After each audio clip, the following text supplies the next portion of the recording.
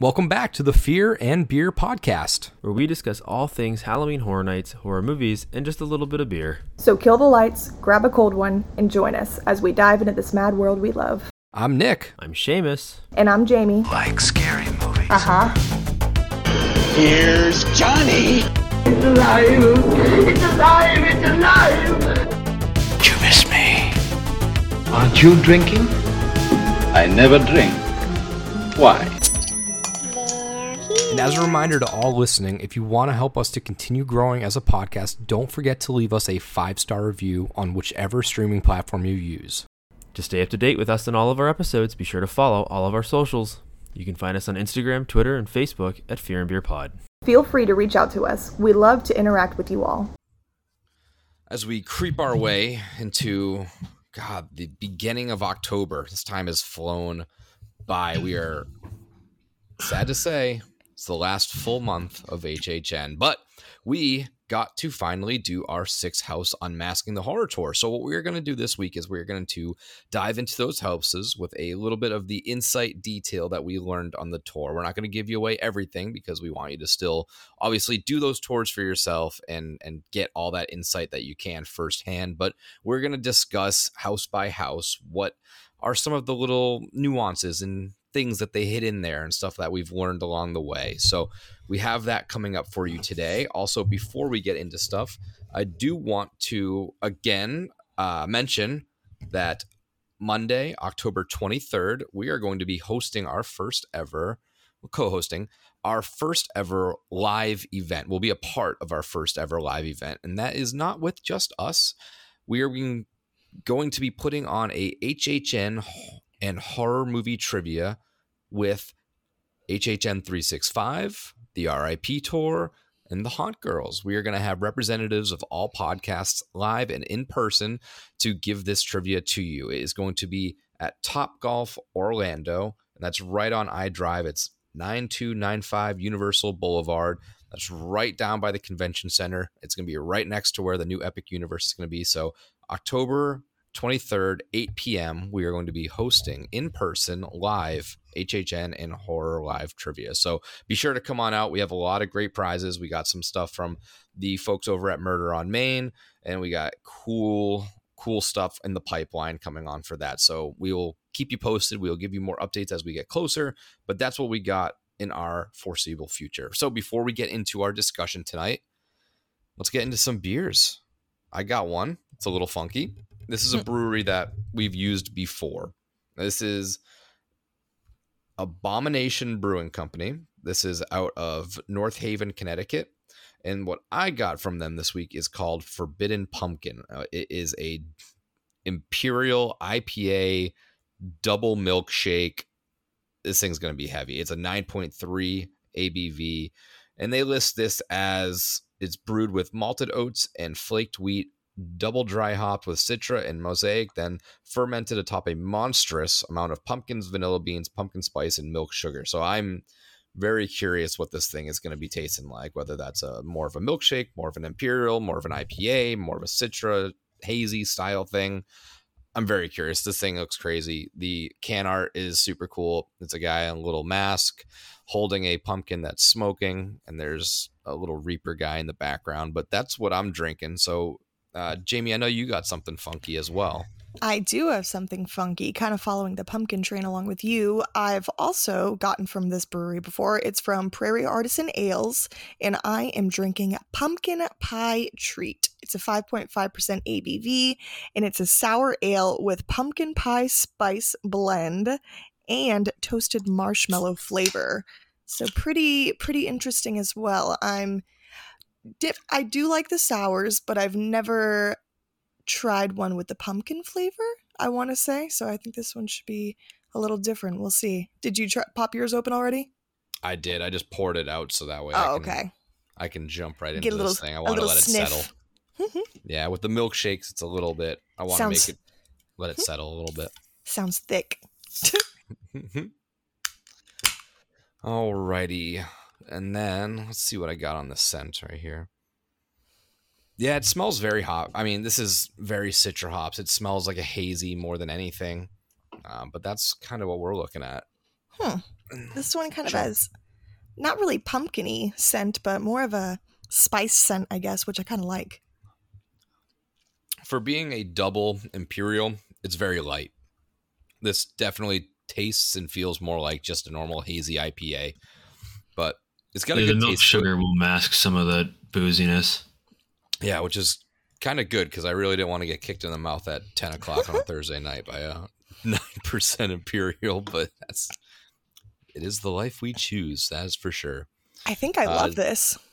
Yeah, is it really good? I was It's expecting actually it to be funky. I was too. It's actually pretty tasty.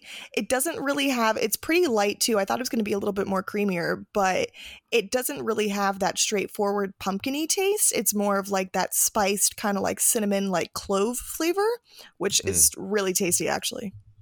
All right. Well, that's our beer for right now. Seamus, you rocking the silver bullets? Oh, you know it. Yeehaw. We always got to mention it just in case. In case you're a first time, long time. Seamus is a silver bullet. Yeah, I've been bad. One day I'll be able to, afford good beer again. But for now, I'm on a beer budget. So, all right. So let's get into these houses. So I'm going to pull up my list because we each kind of took notes as we went through houses and went sort of one at a time and did all that stuff. So I don't think we'll be able to really fully go in order of the houses we did in that order, but I think we did Blood Moon first. And I believe, Jamie, you grabbed some notes on that one. I sure did. All right. So why don't we just go through your notes and we can and I'm glad we did these notes because I always anticipate doing notes and I'm like, no, I'll remember all this stuff. I'll remember everything. And I never remember anything. Because if you asked me about what are some of the notes from Blood Moon, I would tell you that I've forgotten already. So why don't you kick us off and go over some of the notes that you had about Blood Moon, and we can kind of discuss at the end of your notes some of the stuff that we really thought stuck out to us. Probably shout out our tour guide before we do that. What was her name again? Kendra. The homie. Shout out to Kendra. We had She's Kendra awesome. twice, actually. We did, which was really fun. She's super nice. She's very knowledgeable about everything. Makes it real fun. So I believe she said she was the first tour guide for Horror Nights. She was one of the first ones. She said, she was there from the beginning when they started. Oh, that's crazy. I mean, all the insight that's in there. That's a brain 2005, I think she said, was the first year they started doing them. I do think that's when she said she started it. Yep. Crazy. But super cool. Yeah. So shout out Kendra if you're listening. But yeah, so go ahead, Nick. Sorry. I say just kick us off into Blood Moon and we'll let you do your spiel and then we'll kind of talk about some of those points and see what really stuck out to us on this tour for that house. Yeah, so I kind of did, I mean, they were notes, but I kind of just took like little bullet point things about some of the stuff that stuck out to me or some of the stuff that Kendra had told us. A lot of the insight as well, she was saying from, I know we've listened to a couple of them and some of our listeners probably have too, but from the Universal podcast when they put the house descriptions out and stuff like that. So some of you may already know some of this stuff, but some may not, so this will be for you. But Blood Moon, let me just start off by saying what a beautiful house. It was just so amazing to see it with the lights on and getting to go through the detail. It literally feels like you're walking in the 1800s, like colonial town village. It was wonderful. But some of as you're walking into the house, the first room that you enter where you see the cloaked figures and you have the scare actor that's on top of the balcony area, that's going to be Constance Schuyler, and that is the leader of the True Believers. So essentially, they have the True Believers, which are called the Followers. You have the non-believers that are called the False-Hearted, and then you have the Moon Worshippers, which are called the Lunatics. And essentially, what all these people are doing is moon farming this town, and basically what moon farming is they're planting crops based on the lunar cycles, and basically the moon, I think how she told us in the tour was that the moon turned blood red and it made all the people think that obviously something was about to go down. So that's how all the nonsense happened in that. But then the what was another one that I used? Oh, this was a fun thing that she had told us too. So throughout the house, you can see obviously some of the old colonial style distressed props and tools and whatnot that they used and all that kind of stuff like that.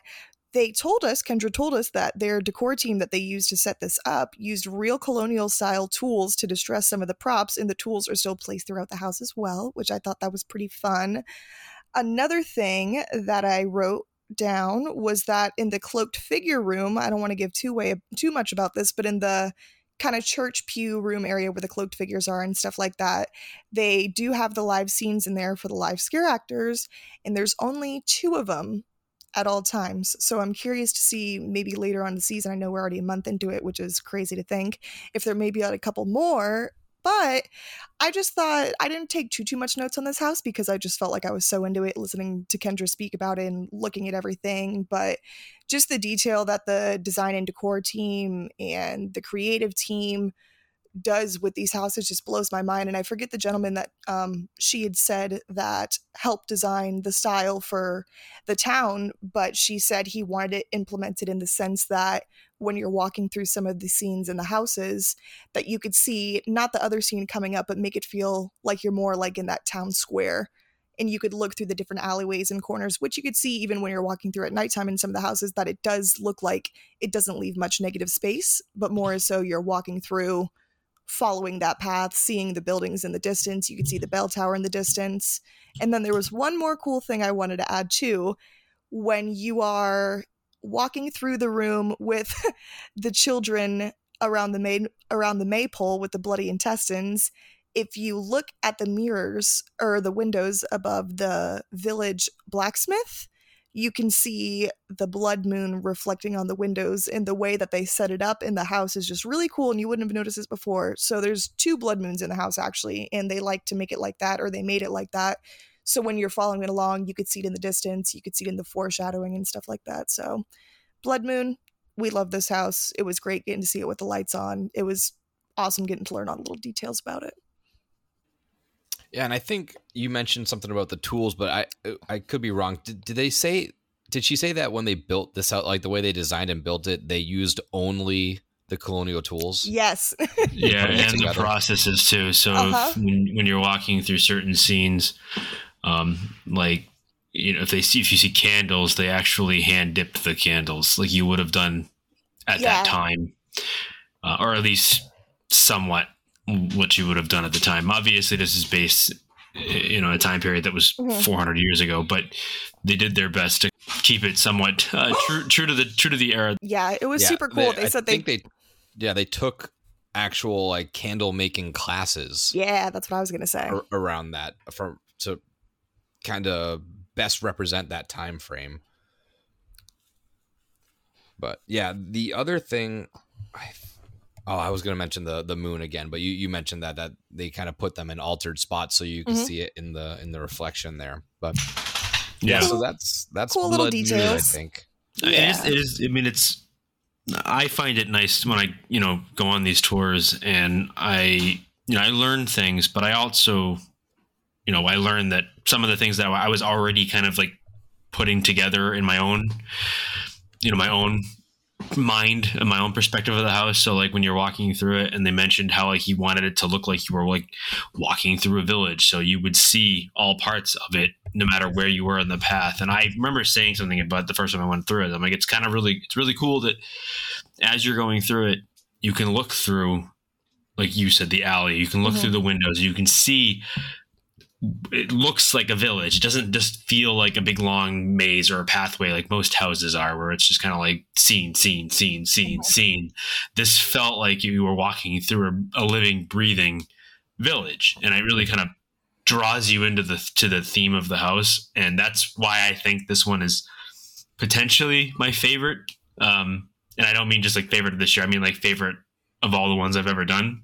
Yeah, but obviously we'll have to wait until the end of the season to find out that for sure. But yeah, I loved that when she was like, yeah, the guy who designed this house said specifically he wanted it to feel like you were walking through a colonial village or a New England style village.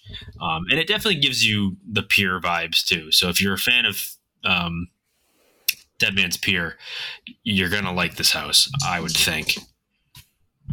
It did remind me a lot of that house. And I'm curious if it was some of the same builders or same architects and stuff like that, because it has a lot of those vibes. I'm sure it shared the design team. Yeah, I'm sure they had a big part of both. Yeah.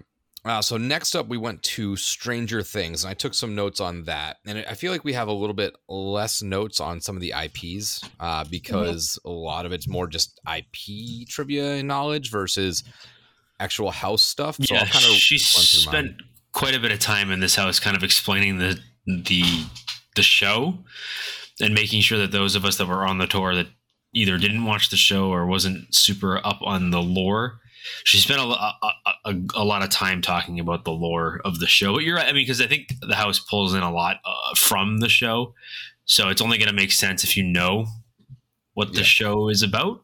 If you go into this house without any knowledge of the show, you're not going to get much out of it just because of that. But yeah, continue. I didn't mean to like cut you off, but yeah, it was. No, but yeah, that's kind of like this, and you'll see in Monsters as well. Like our notes are either primarily on the IP itself or background of that. But obviously, with us seeing Stranger Things 4, we didn't need that like recap essentially of what we were looking at.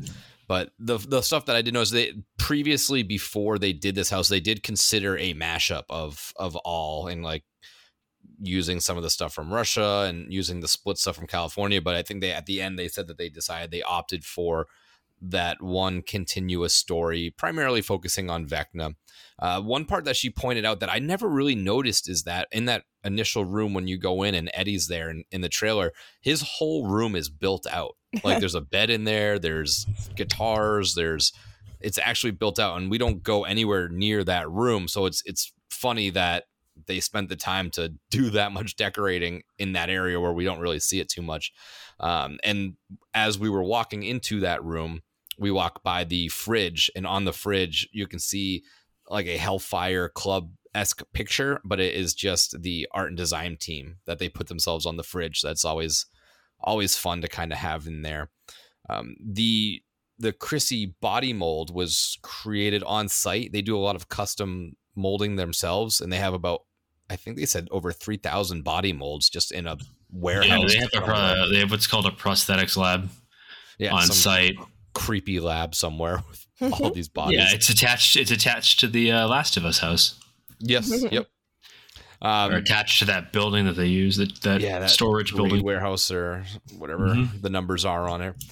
She did tell us a little bit of a background story that when they did Stranger Things 2 and 3, they had Millie Bobby Brown actually in person going through the houses. And at one point during a Max scare, she fell over, and then she looked up and saw that it was Max. And for whatever reason, she thought that it was actually the actress that plays Max, and she hugged that character. Obviously, you can't touch or hug the characters, but obviously with Millie Bobby Brown, there was an exception. I'm sure that character has a story of a lifetime. Right. That little room I never noticed, but there is also, when you get that first appearance of Vecna, that there's a fan trigger to blow, like it's a trigger on the ground that activates the fan up in the sky, which I never noticed. I just kind of thought that was a constant running fan, but apparently it comes out just so that way it gives it more of a entrance scare, so to speak. And a sad little story. The trees from the Max's trailer scene, those were all from the Barney show, the Barney area that was ripped up and destroyed recently. Because if you didn't know, a lot of the trees and atmospheric stuff in the houses are trimmed and kept specifically for Horror Nights, because they know they're going to need a lot of branches and trees and whatnot. So they just kind of, when they trim them and cut them, they store them and they use them for later. The other interesting thing that I never really thought of, when you hear the audio in the house, it's actually from the show itself, and they kind of refer to that as asset material. So the whole, Chrissy, wake up.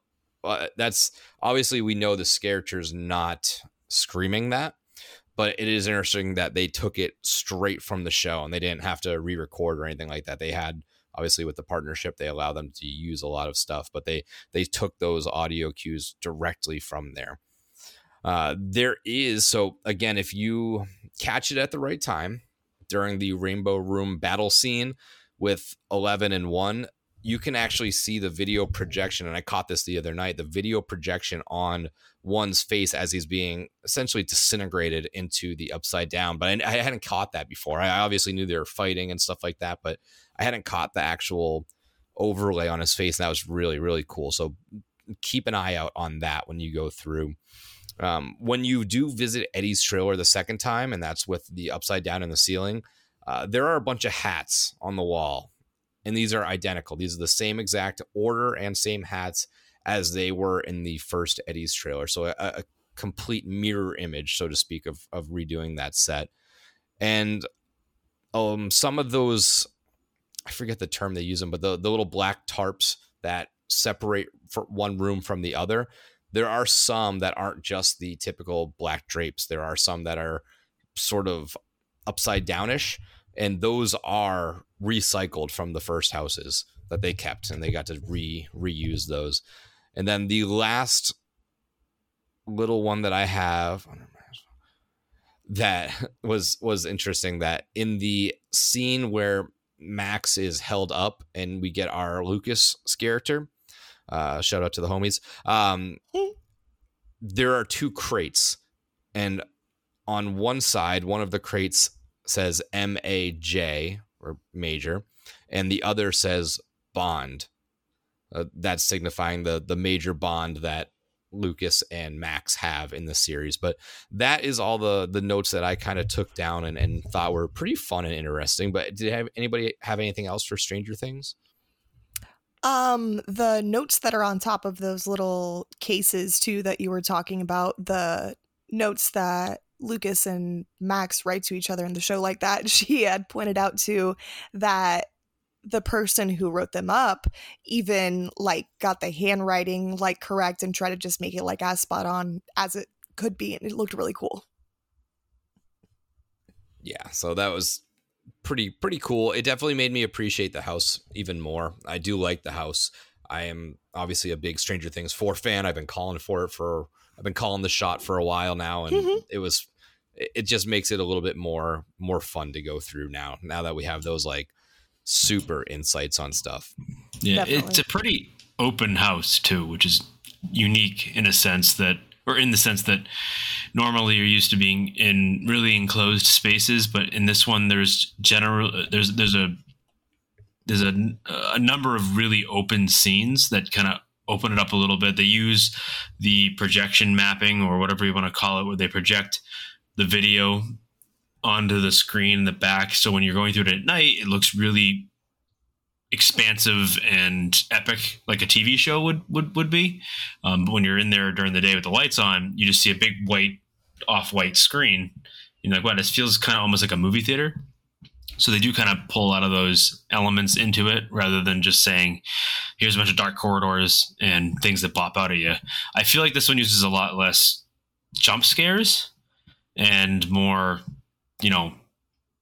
trying to bring you into the world of the TV show, which they do a really good job of. I think that they're obviously the best at this, like one of the best at doing that. So every scene kind of brings you more into the show than just saying, hey, boo, I'm scary, Yeah. Be afraid of me.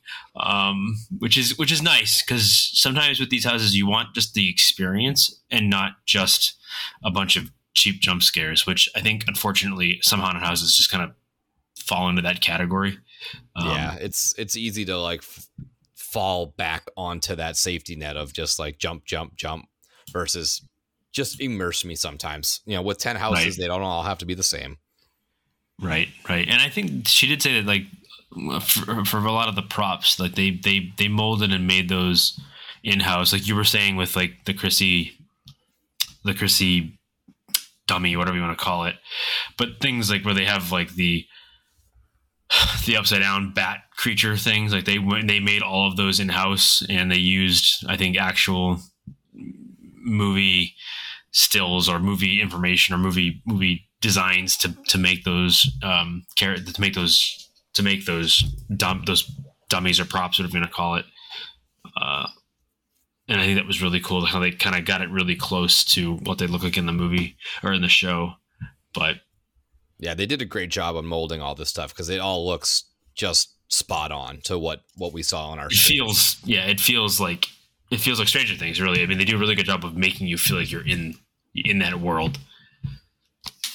Yeah. So moving along, I think the next house we went to was Dueling Dragons. Yes. It was. I believe it was. Sure was. And then we were going to have Seamus take notes on this one, but he said, no, I will. No, he didn't. Jamie was happy enough to do. She was excited for this house. I did not. But I do remember quite a bit of the tour, so I don't necessarily need the notes to remember this house. But Jamie, if it's your favorite, so if you would like to talk about it, by all means.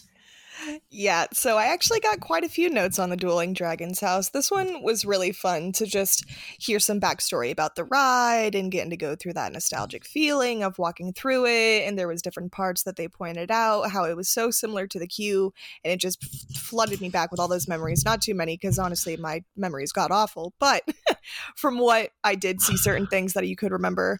So some of the first stuff I took, this was actually the first time that Horror Nights utilized dragons in a house, which was pretty cool. Pretty much the backstory is the Lady of the Lake trapped Merlin inside the enchanted oak tree, which is what you walk through for the opening initial part of the house. Merlin was trapped in the tree for over 150 years. Ultimately, the Lady of the Lake releases him to battle forever, and this is how the two dragons, a Blizzrock and a Pyrock, get trapped inside the castle. At one point, Merlin accumulates the oak staff, which turns him into the enchanted oak ultimately. And then I didn't know this part, but essentially I knew there was the ice and the fire, but there's the middle realm, which is kind of where Merlin is placed, I think is what they want to say. And then you have the ice realm. Yeah. And then the ice realm and the fire realm. And so essentially guests walking through this house are attempting to help Merlin save the middle realm. I don't really remember when she talked about this part, but I put on just a little bullet point here, skeleton armies. So I guess one point that the skeleton armies had something to do with it, but I can't remember it off the top of my head right now. Yeah, I'm sure what she was saying is when he was trapped or he was created as the oak. Because I think what she was saying is that they took a lot from the ride and the backstory of the original roller coaster, but they kind of put an HHN spin on it. Kind of how she phrased it. And what the story is for the house is that he has an oak staff, and the Lady of the Lake, or whatever she's called, transforms him into the oak staff, and he becomes the oak tree. And that's kind of what you walk through for that first facade. And I think she also mentioned that was what there was an actual like middle realm, like Merlin area of the theme park, which is where the roller coaster was, and I'm assuming that's where Harry Potter is now. But there was a restaurant there, right? And then the tree facade was actually the same type of tree facade you had when you walked into the restaurant, so they kind of borrowed that. She did say that the queue line was for the ride was so exponentially longer than expected. Because they expected to be, they expected like 6 hour waits. So they made the indoor queue, which was like at the time the longest indoor queue ever built, to kind of like keep people entertained when they're waiting for 6 hours. So they pulled a ton from that to kind of give you the lore of the house. So I will say off the bat, I know how everybody knows my feelings on the house. I was going to say thinks or knows. I have to appreciate the creativity of the sets. I'm not a fan of it, not going to lie, if you didn't know already. But I can appreciate it for what it is, and I can appreciate for all the work that they put into building it, because it is a very pretty house. And when I say pretty, it's very well done, very well built, very creative, for however creative you can be with dragons and knights and stuff. But I do appreciate the work that's put in there. So I want everyone to know that I may not like the house as a house, but I do appreciate the work that was put in to build it. But yeah, that's kind of how I remember the story being told. Yeah. I still hate the name Blizzrock and Pyrock, so I'm sorry. I hate that. I hate it. I hate the names. But it's okay. Continue, Jamie. I don't want to. I was going to say, I think you took more notes than I did. You guys heard it here. Well, I took no notes. Dragon's biggest fan now. I took like a few lines in Yeti, and that was it.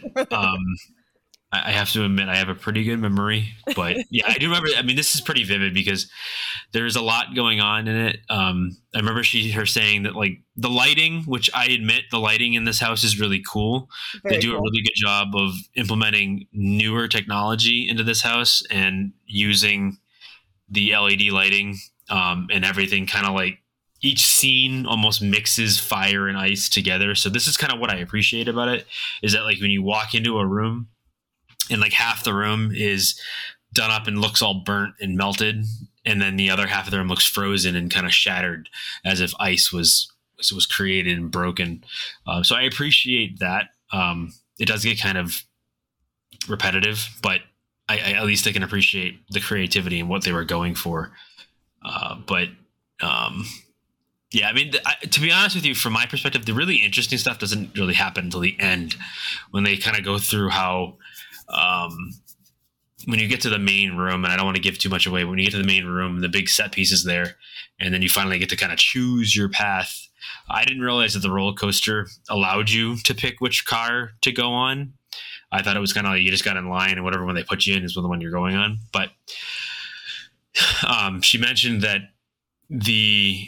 when it splits, fire and ice, one of them was like, I think she said like longer, or it was like shorter, but it took longer to get there or something like that. And it was like the vice, it was the mirror of that on the other side.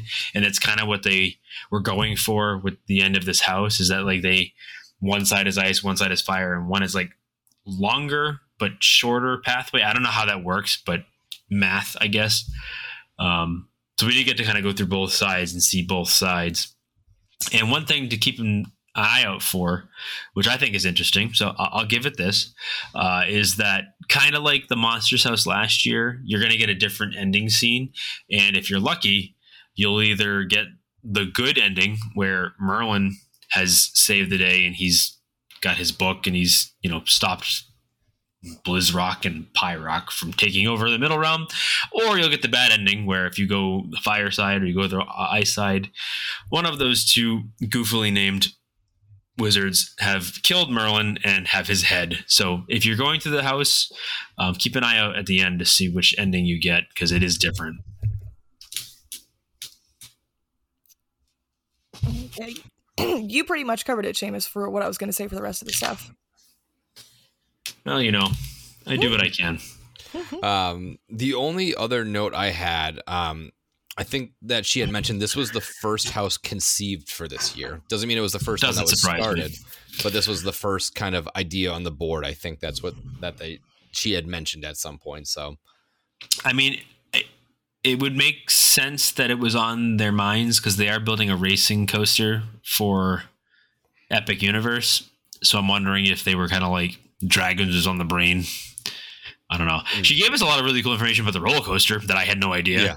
About how like when they designed the two cars, they timed it so that way you would have 3 quote unquote near misses.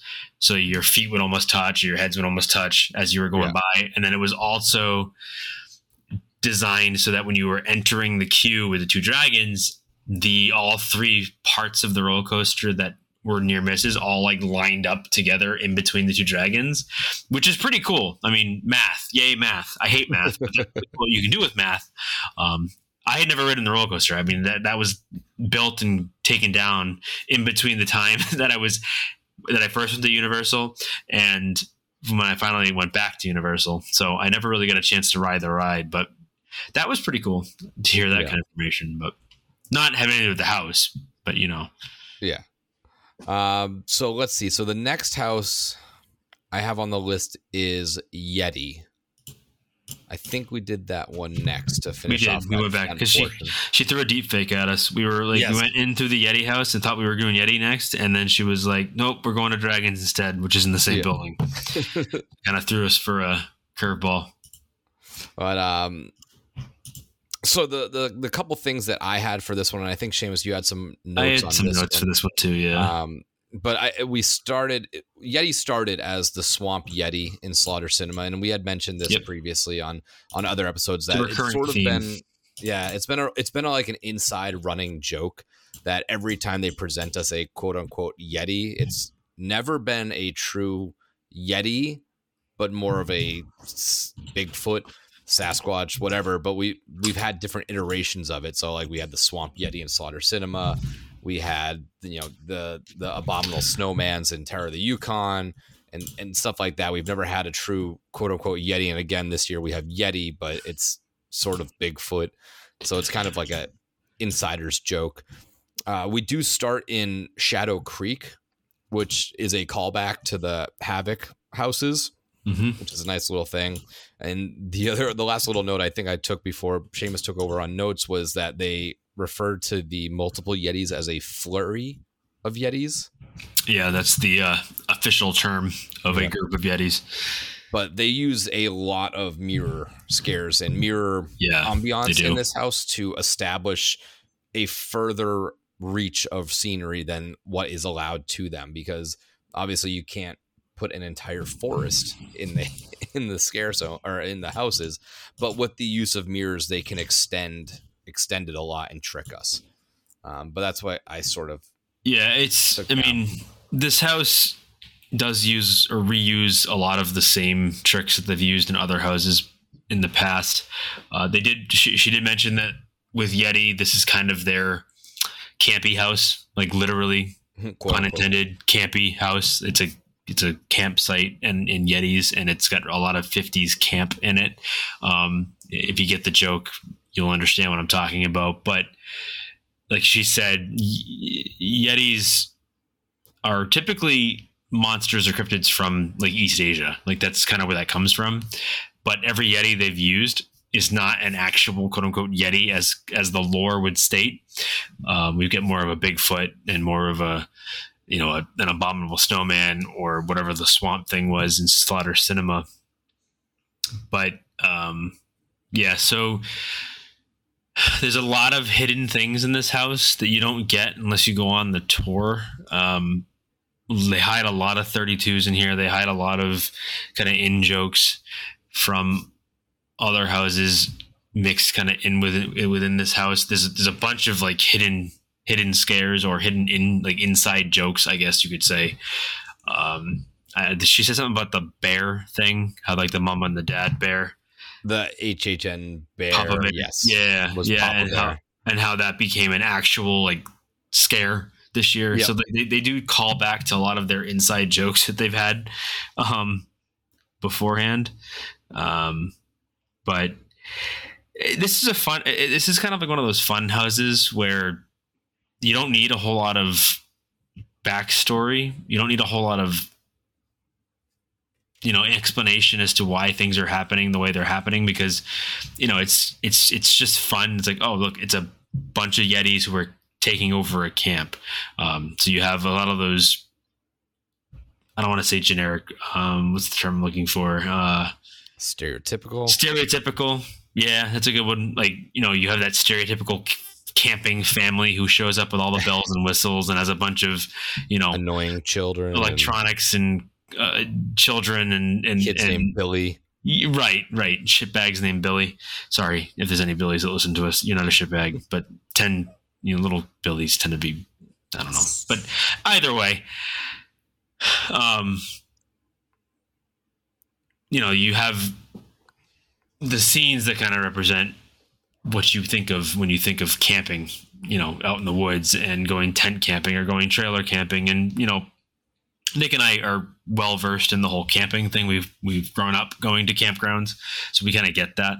Even though at least I was kind of the family that was like that. We were that family for many years.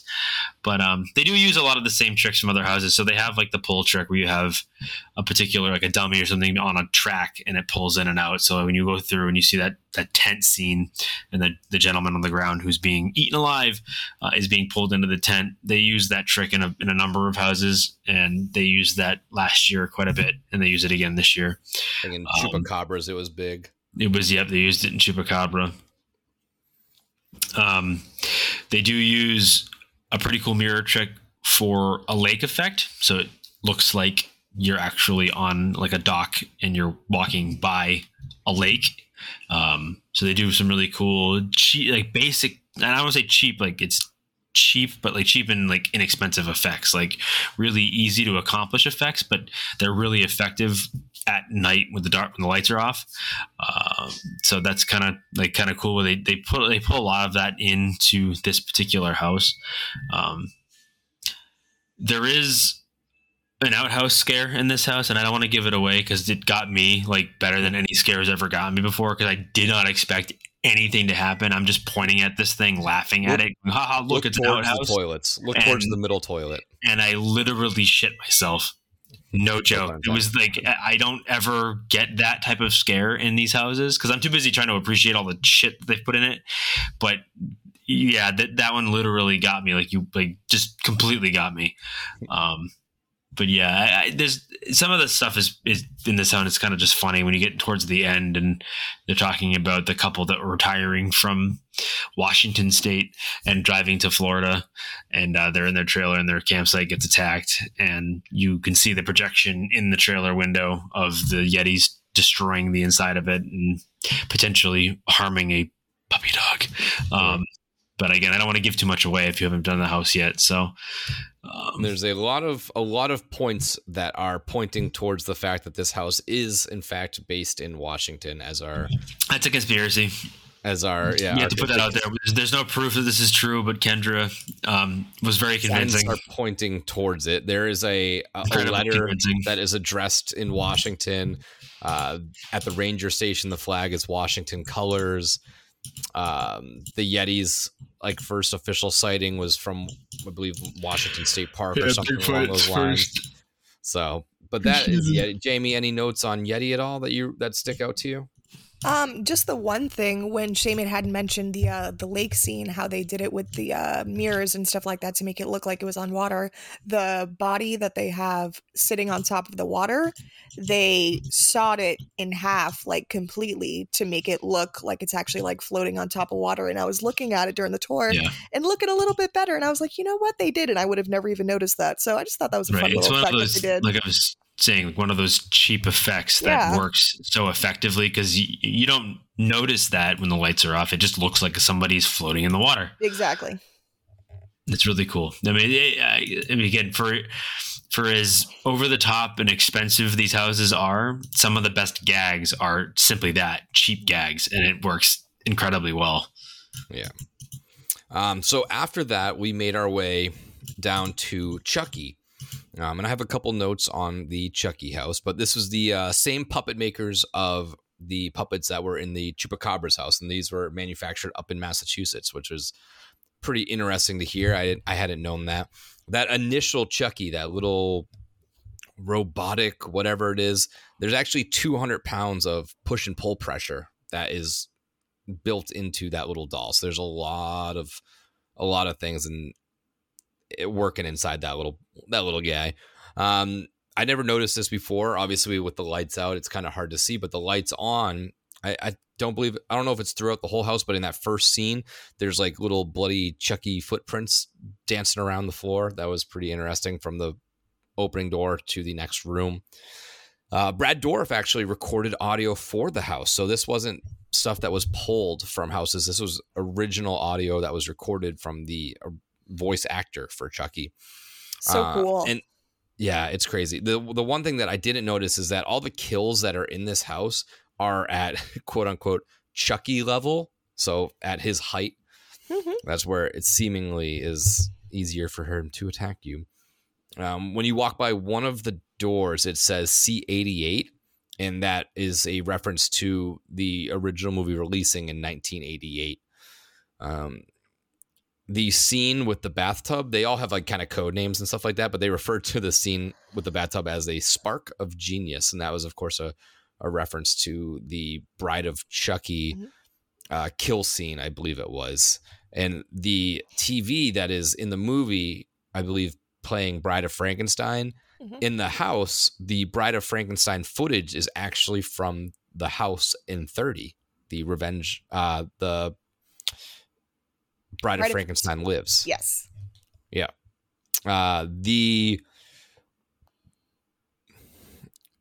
Another little code name, so to speak, is that little kill scene with all the syringes. They call that the get to the point room, which very spot on for a Chucky themed house. Again, most of my notes are code names, I guess, but the code name for that initial room where you're walking through the boxes of Chucky, that is the truck full of Chuck scene. That was my favorite one. I love the play on words. And I never noticed this, but Jake, the name of that weird like creature figure that they all piece together, he's wearing Chucky socks. I hadn't noticed that in the nighttime runs of the house, but that's what I had for Chucky. Anybody else have some notes on Chucky at all? Jamie, do you remember stuff from Chucky? I was just gonna say, I think I didn't realize it that well. I did with the Bride of Chucky scene and stuff like that, but she was telling us that the house was based off of the first season of the Chucky series, Bride of Chucky.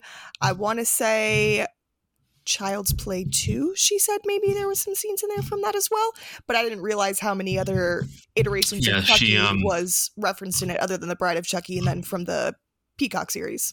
Yeah, she said that they had kind of combined some Child's Play 2, 3, Bride of Chucky, and then the show. So like when you first walk in, the scenes from the factory are from Chucky, Child's Play 2. And they kind of mix some of the scenes from the different movies and the different shows. It's not just the TV show, even though a lot of it is borrowed from that. But I have to, I mean, the dolls that they had made for this are really, really good. They're really scary looking, and they're really almost real looking.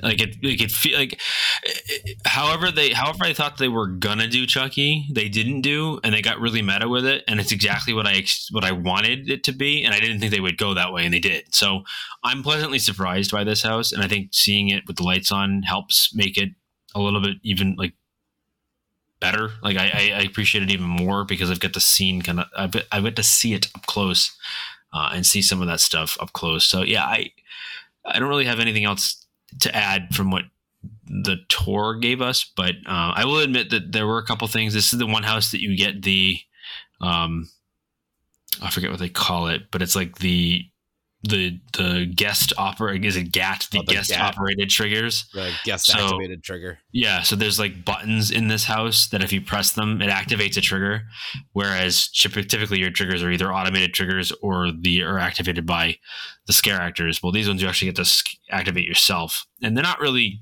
scares, but they add effects to the scene that you wouldn't get if you didn't press the button, because they know that people like to press big red buttons. So that's why they put them in this house. Don't press the big red button. Yeah, press the big red button. Okay, press the big red button. Yeah. I think, unfortunately, they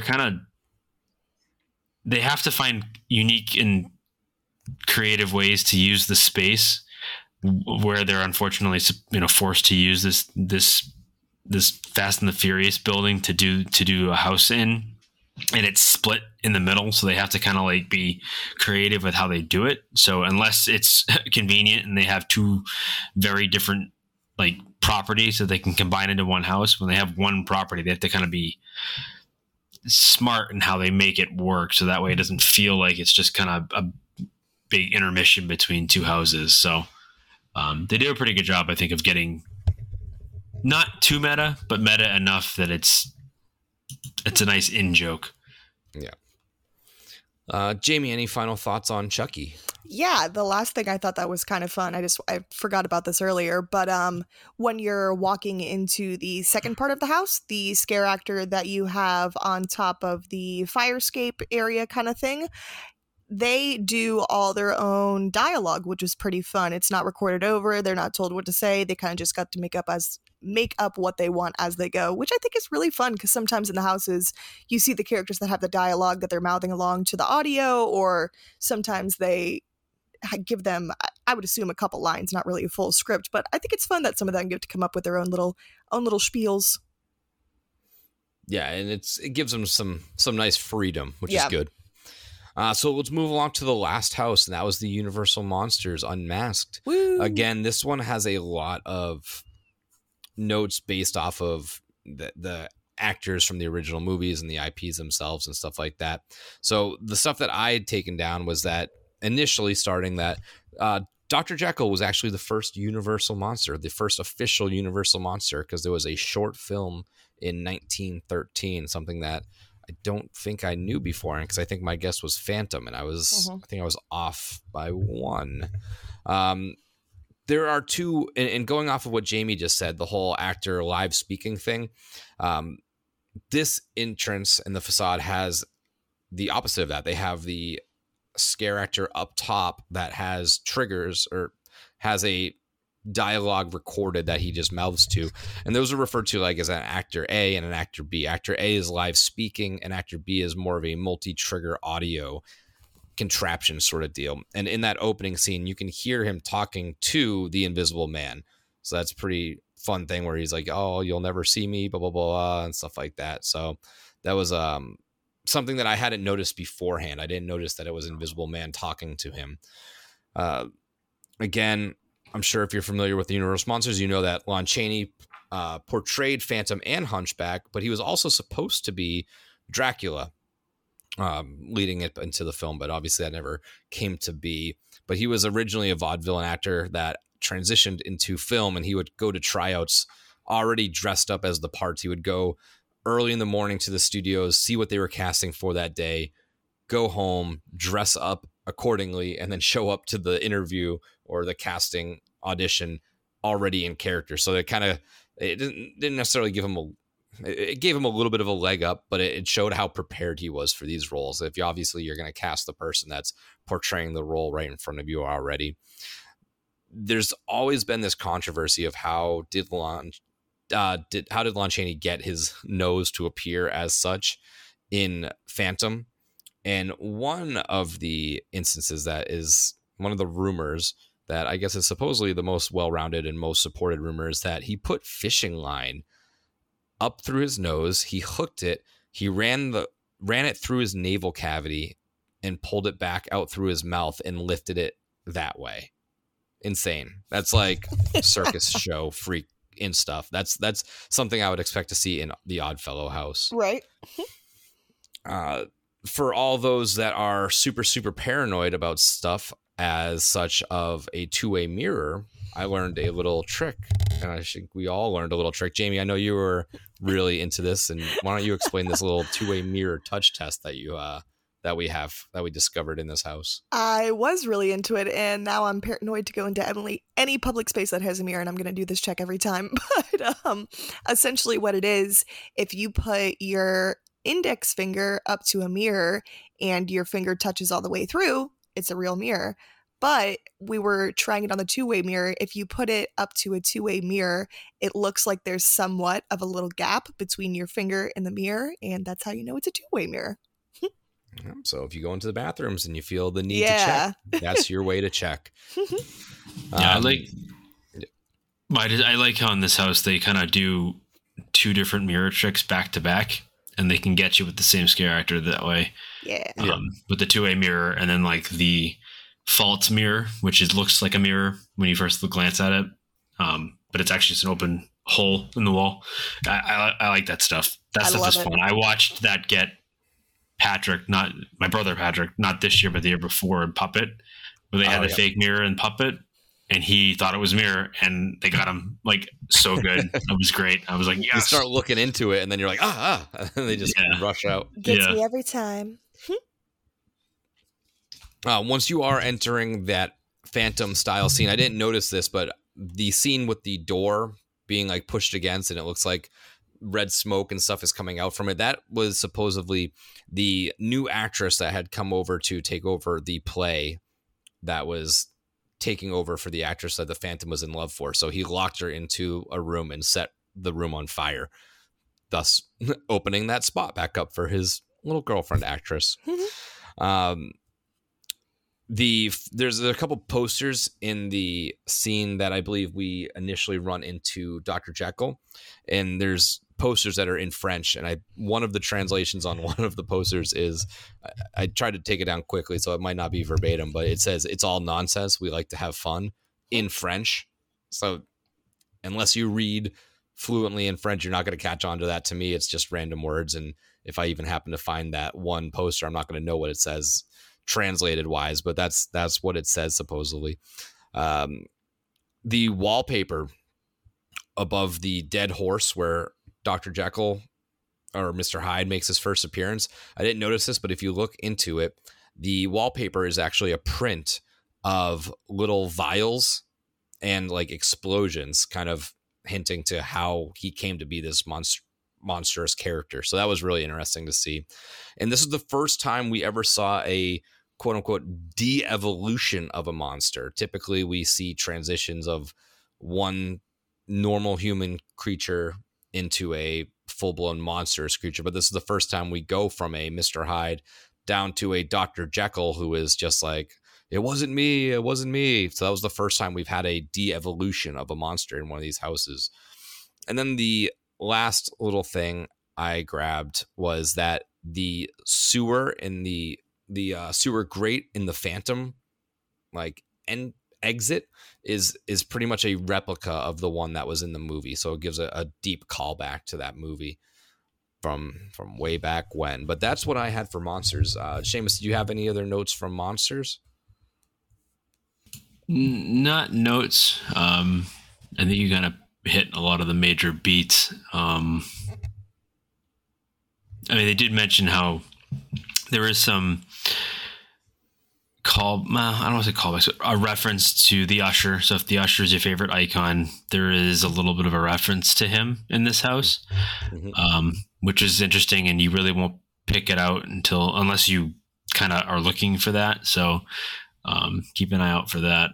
But no, I mean, this house is really, really well done. I mean, this house is, talk about incredible set dressing and set design and just overall creativity in many of the scenes. This is a really, really good house. There's only a couple that feel kind of cheap, but other than that, it's really, really well done. So I love this. I mean, this has probably got the best facade on property this year. I really do think it's the best opening facade out of all of them. I'd agree with that. I like that one a lot because I love how, just how it, I almost want to say inviting, like you want to walk into it. Like yeah. It's really, really well done. It kind of pulls in all aspects of scare acting and sensory overload and sound design, and it's just really well done. I'm really happy that this went away from Frankenstein and the Mummy and Dracula, and there's no sign of any of them anywhere. So I enjoyed it. I enjoyed this house particularly well this year so far. I've enjoyed it so far, but seeing it with the lights on kind of helps you appreciate the work that went into it. But no, I mean, I think you covered pretty much everything. Yeah. Jamie, any thoughts on monsters or anything that stuck out to you that we didn't talk about already? I think you kind of mentioned everything. There was one little part that I wanted to mention that they utilize it in Yeti as well, but when you're walking into the opening scene for Monsters, once you're walking into the catacombs itself, they use the trick of slanting the floor down, so it actually makes it feel like you're stepping down, going down into the catacombs and stuff like that. It's just little things like that I think are cool. Nice. All right. Well, let's jump out of that main segment then. We're going to hit a couple stuff that we didn't do last week because we talked about Sir Henry's and we were away the other week. So we're going to go into our up-down segment. Again, if you're not familiar with this, these are just some things that since the last time we have talked to you, these are some things that have gone up on our scale and down on our scale. And these aren't necessarily houses or scare zones. They could be, but it's all aspects of the event, just in general. So I'll go. I have three things for my up list that have kind of gone up in my appreciation. Number one being Stranger Things. I've gone through this house a little bit more now. Obviously, I try to wait till the lines are a little less than crazy. But the other night, Seamus, we went and it said 75, but the crowd didn't feel like there was a 75-minute wait, and we got in there in under 50. So yeah, it was off by 25 minutes. It wasn't very busy. But I've had really good runs recently of Stranger Things, so that has brought that house up for me a little bit.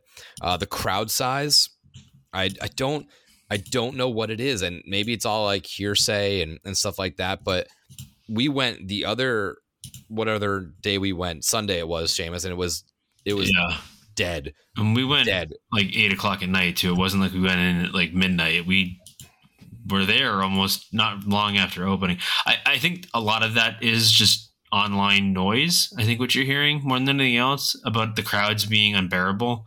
Because the nights that I've been there outside of opening night, it really wasn't that bad. Yeah, I mean, your two big draws will have the longest waits. The Last of Us has consistently had the longest wait, which is still mind-blowing to me. I didn't think that was going to be the case whatsoever.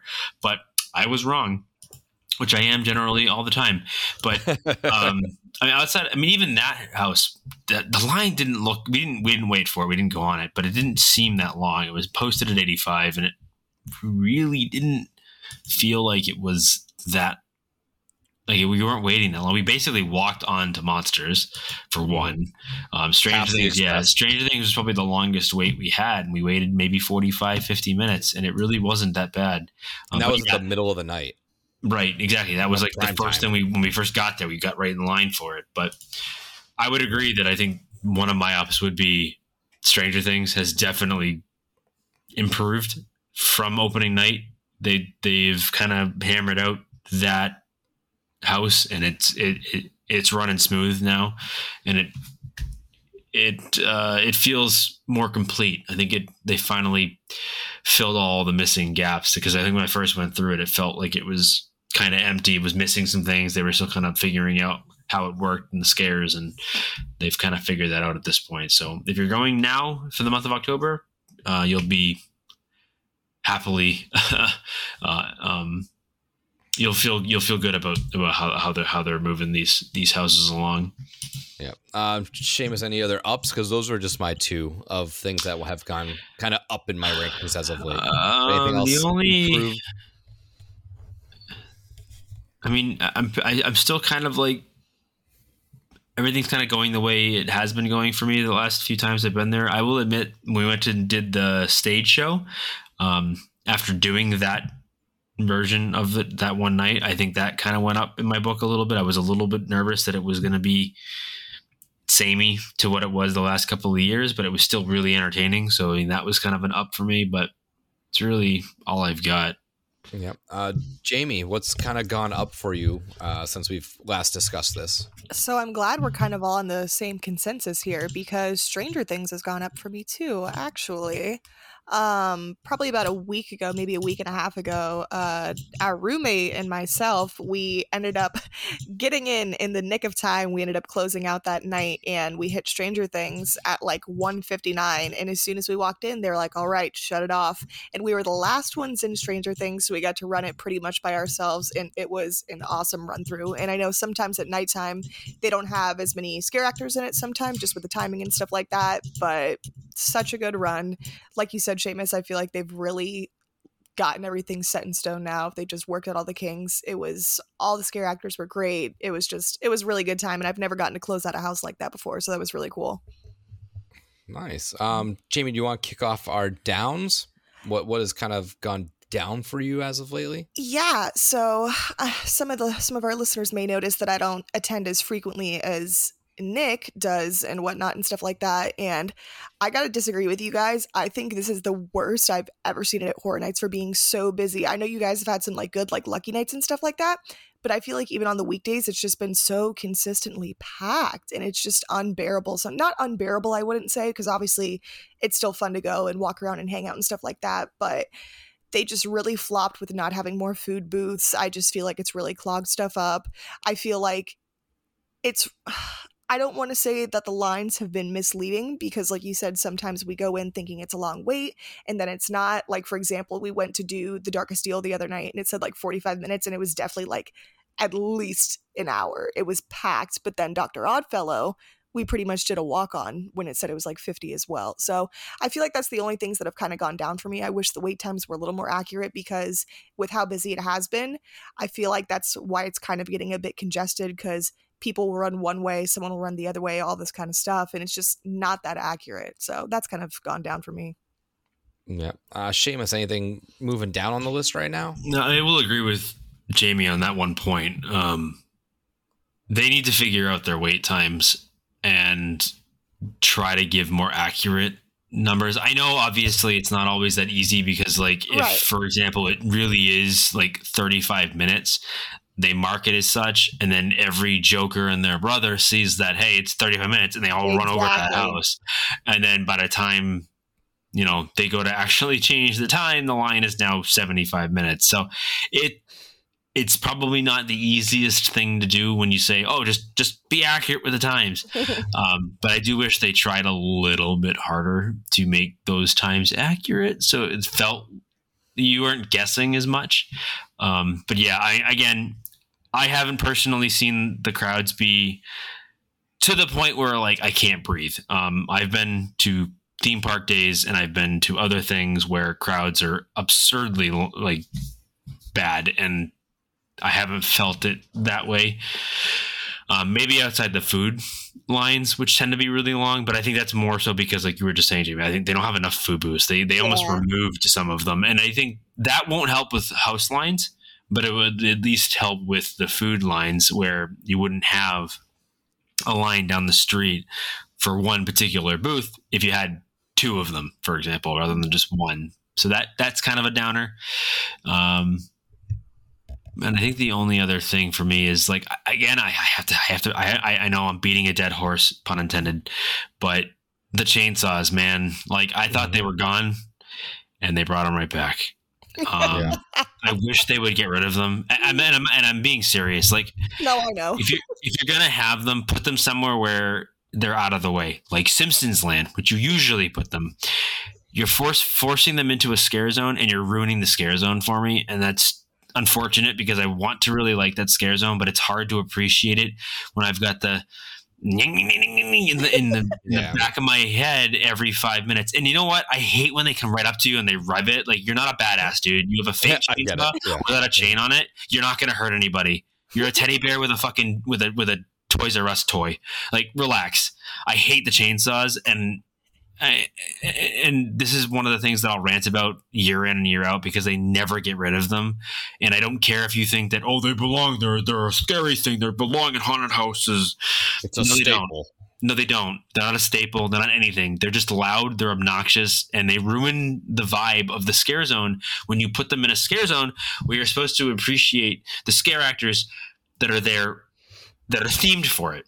They're just people in black jumpsuits with loud toys, and that annoys me. And I almost feel bad for some of the other scare actors, where like the ones that are on the stage and they're supposed to be kind of the centerpiece. They're trying to do their thing, and they've got some jackass with a fake chainsaw revving it in front of people's faces that are, you know, taking the what do you call attention. The attention away from what I think the attention should be put on. So shame on you, Universal, for not getting rid of them, or more so shame on you for putting them there. Put them back in Simpsons and leave them in Simpsons. I don't know why you moved them unless Disney was pissing and moaning because it's now their property and they don't want chainsaws in it, which is stupid. But I don't think that's the case. I don't know why you moved them.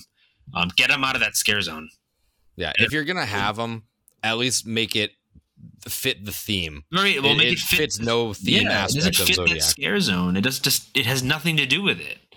No. So, I mean, it's too bad because I really wanted to like Dark Zodiac, and I don't think I can because I don't want to spend any time in that scare zone because noise annoys the fuck out of me more than anything else.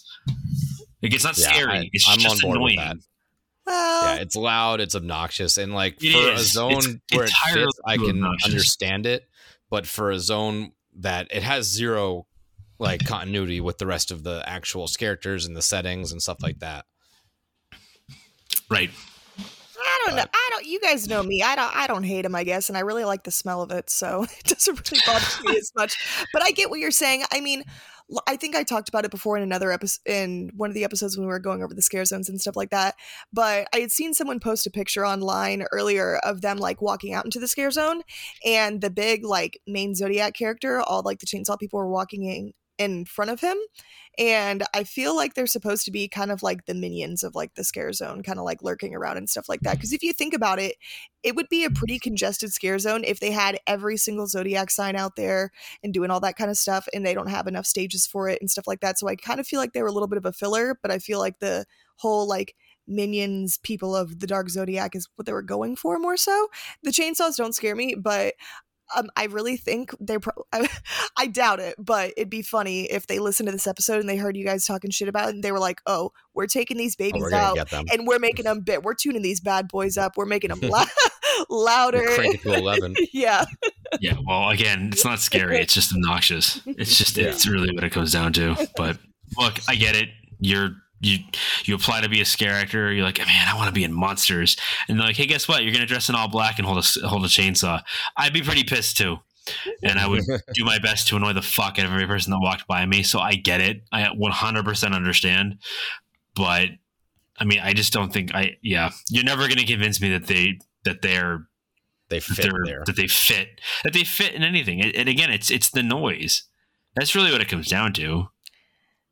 That's all for me. That's all it is. It's just like, I want nothing to do with just the loud revving chainsaw shit, unless like you said, it's Texas Chainsaw Massacre or something where it actually fits the theme and you're expecting it. But I don't know. Yeah. I don't know. So I had just two downs. And of course, one was something that you both mentioned was wait time and consistency. It's just so egregiously wrong this year that I don't remember a year where it's been so off, whether it's one way or the other. You know, it's great when it benefits you, but when you get in line and it's like 40 minutes and you're there for an hour and 20, an hour 30, it's like, all right, you should have everything marked off like in the lines. I know you switch the cues around so that way they're not always the same layout, but you should have at least markers at each point where you're like, okay, if you're here, it's 10 minutes. If you're here, it's 20 minutes. If you're here, it's 30 minutes. So that way with just a quick visual and a walkie-talkie call back to the person in the front, they can adjust it accordingly. I don't understand. I mean, it could just be it could be simply, all right, you're my group. They hand you a card and say, could you start your timer or whatever on your phone? And then when you get to the end of the line, give the card back and show them your time so we can update the time. It could be as simple as that. Or even simpler, you just hand them the card and you have the timer. You know what time card A was handed off. You know what time card B was handed off. There's ways to do it, and they don't do that. And that's the part that is frustrating because it's like you're a theme park. You should have this figured out. You already have this figured out by this point. At this point, and they don't. That's frustrating more than anything else. Yep. And the other part that frustrates is frustrating with the wait times is like you don't send people in groups. So it should just be a steady stream of people with, gaps in time where you're standing for 5-10 minutes as they let express in or whatever. And then you keep moving. And it really shouldn't be times where you're standing in one spot for 20 minutes. That doesn't make any sense to me. Other than the fact that they oversold Express and there's a million Express people and they have individuals that work for the event and they don't know how to balance that right. And they spend 25 minutes just letting Express people through and not stopping. I feel like some people that work for them think that, well, if we have people in line for Express, we got to let all of them forward first and then before we can let the regular line in. Whereas other people know how to balance it better and stop them and say, nope, all right, stop. And then let people in and then go back and forth, which is what it's supposed to be. Yeah, 50-50. I feel like at some points, half the time. Yeah, I feel like some nights they're better at that and some nights they're not. And that's why there have been nights where it feels like it's just line after line after line. But unfortunately, if you go on a Saturday or a Friday or a Saturday night, it's going to be crazy. I bet you if you compared Friday nights and Saturday nights to a Wednesday night, even though Wednesdays have been crazy, it's not as crazy as it was on Friday or Saturday night. Yeah, that's just the way I look at it. I mean, I remember Sunday night of opening weekend, The Last of Us was out literally to that Coca-Cola building, all the way out there. So I know that it's been crazy, but I mean, I haven't necessarily. It's been less crazy more times that I've been there than the other way around. If that makes any sense. Yeah. And my other down was the Megan Horde times. Like, I just don't get it. I've only seen it once. Just say the times. Just give them out. It's fine. Like, we'll do it more.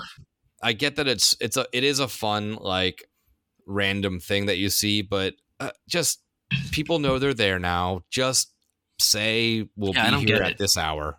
If you're going to have it, you would think that it would be out there more often than it isn't.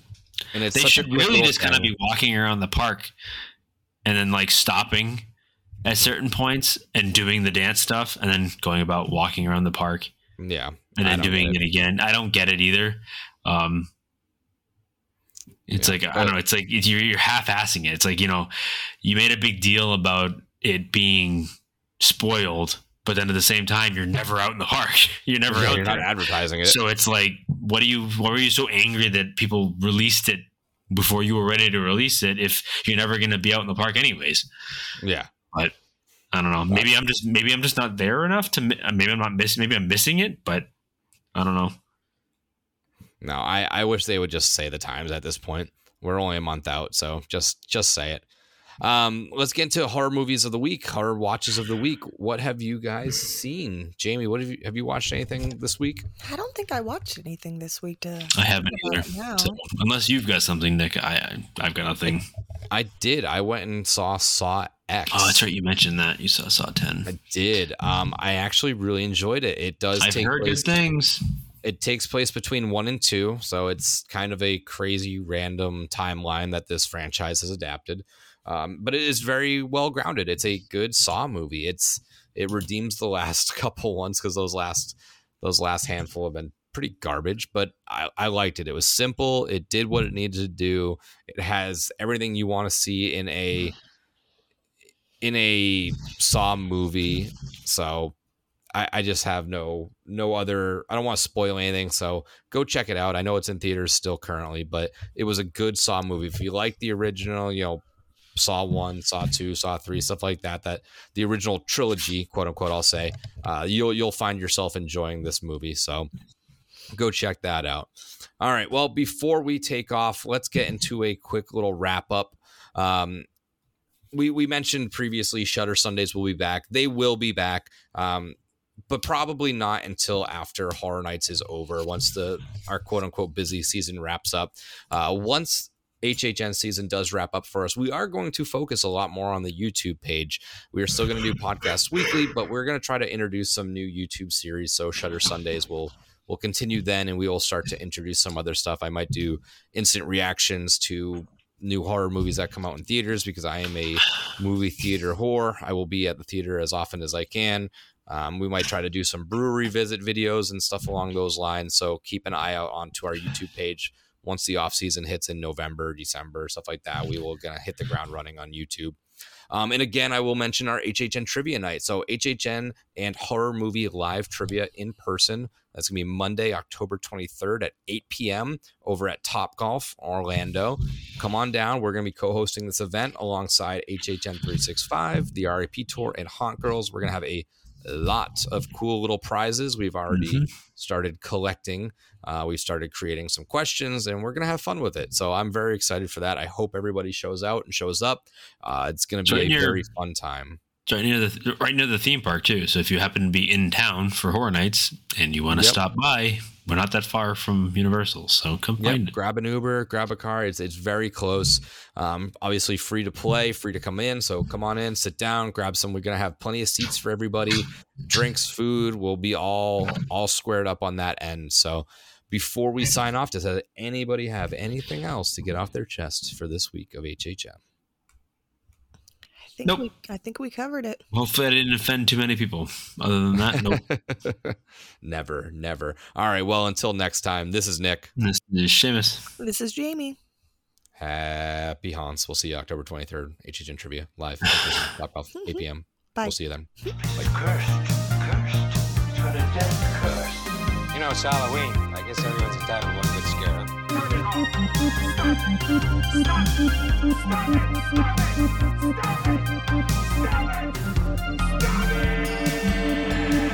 And again, I would just like to thank Vampire Stepdad for letting us use his music for our intro and outro music. So if you would, just go check him out. Spotify, Facebook. Again, that is Vampire Stepdad.